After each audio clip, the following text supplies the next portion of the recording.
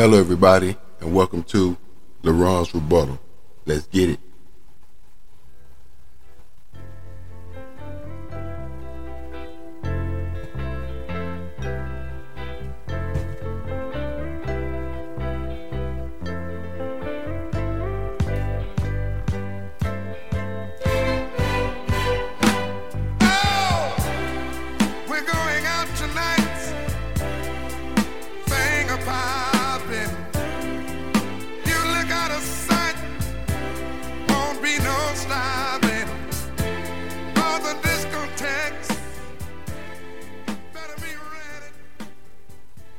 Hello, everybody, and welcome once again to LaRon's Rebuttal.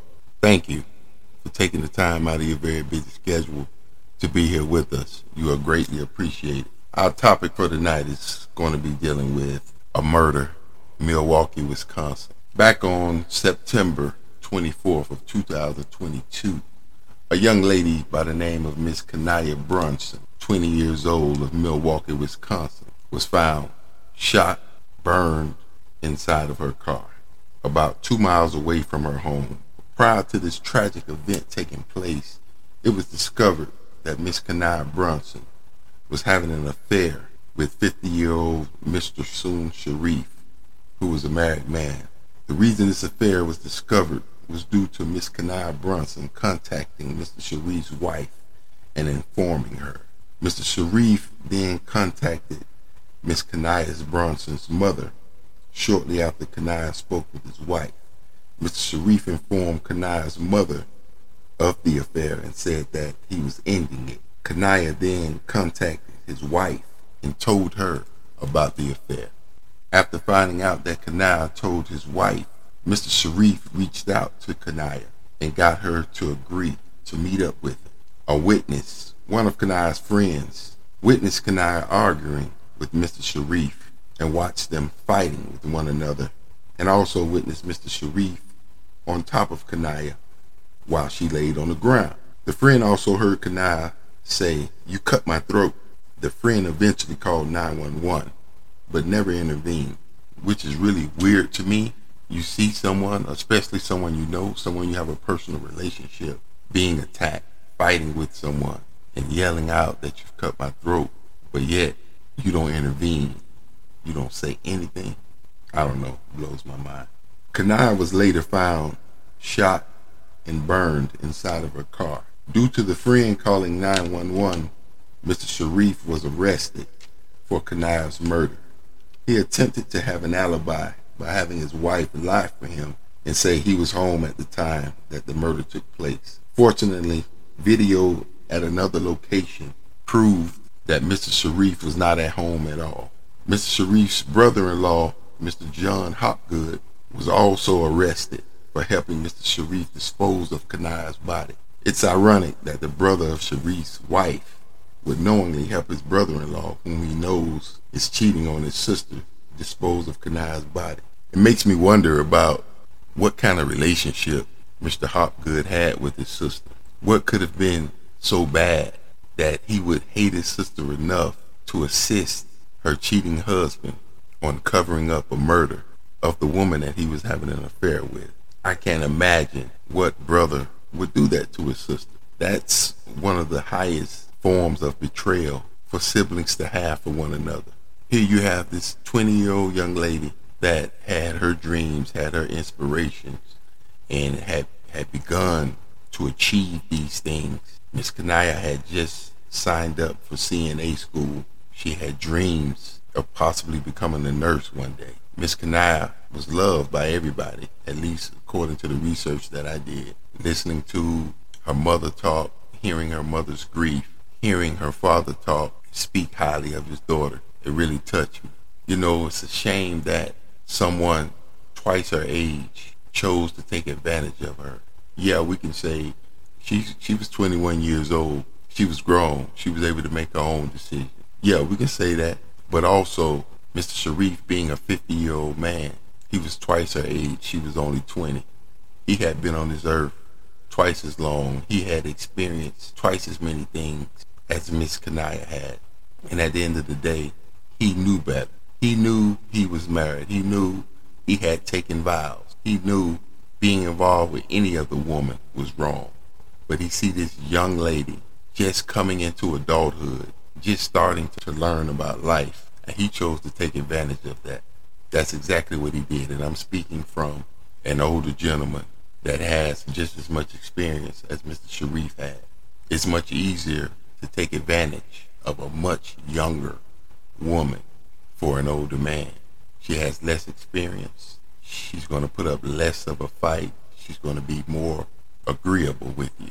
And Mr. Sharif knew this, and that's why he engaged in the relationship that he had with Miss Kanaya. And at the end of the day, it was so unfair to her.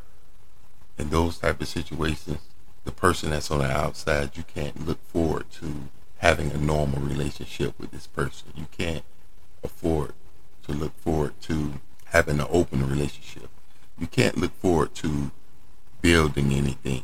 It's just a one-way street that leads to a dead end when you get involved in these affairs. And obviously the vows really didn't mean much to Mr. Sharif, because if they did, he wouldn't have conducted himself in the way that he did. I wonder about Mr. Sharif's wife. I understand the vows of marriage and what they mean or what they're supposed to mean, through thick and thin, supporting one another in spite of, being there for one another in spite of. But people, we have to use some common sense there. Now his wife has allowed Mr. Sharif to put her in jeopardy as well. How? By lying for her husband, by saying that her husband was home during the time that the murder took place. The murder was on TV. Everybody was talking about it throughout the neighborhood. So I'm sure Mrs. Sharif knew that this young lady was dead. I'm sure if she didn't know for certain that her husband did it, I'm sure she had an idea that her husband was involved with this young lady's murder. After all, the young lady had just came to her about a week prior to her murders taking place to tell her about her affair that she was having with her husband. So obviously, Mrs. Sharif, she can't have a conscience. Obviously, she's a heartless person. And she really thought that she was going to tell this lie.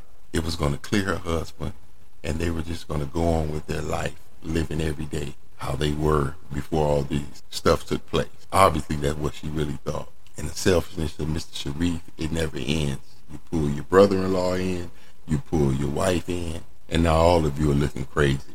Hopefully his wife gets some charges as well. As of right now, she hasn't been charged dealing with this particular case. But hopefully she gets some charges as well, because she deserves it. Because you knowingly aided and abetted your husband in covering up a murder that he had committed. So in my opinion, you're just as guilty as your brother. You're just as foolish as your brother for getting involved in this particular situation. You knowingly helped the murderer.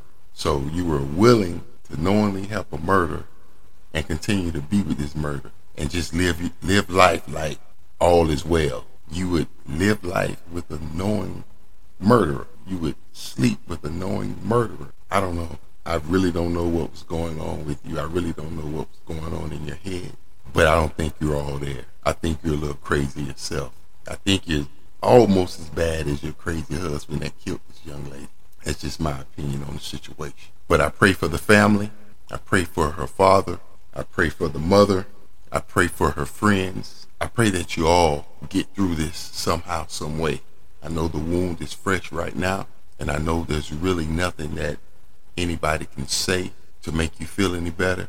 But I pray that all of you guys find peace with the situation. And I also pray that Mr. Sharif, Mr. Hopgood, and also Mr. Sharif's wife, I hope they all face justice. I hope they're all convicted. I hope they're all punished some way, somehow, for being involved in this inspiring young lady's life, causing her to die, cutting her life short. I hope they all pay for it. Once again, thanks to each and every one of you for taking the time out of your busy schedule and being here with us. Have no doubt about it. You are definitely greatly appreciated.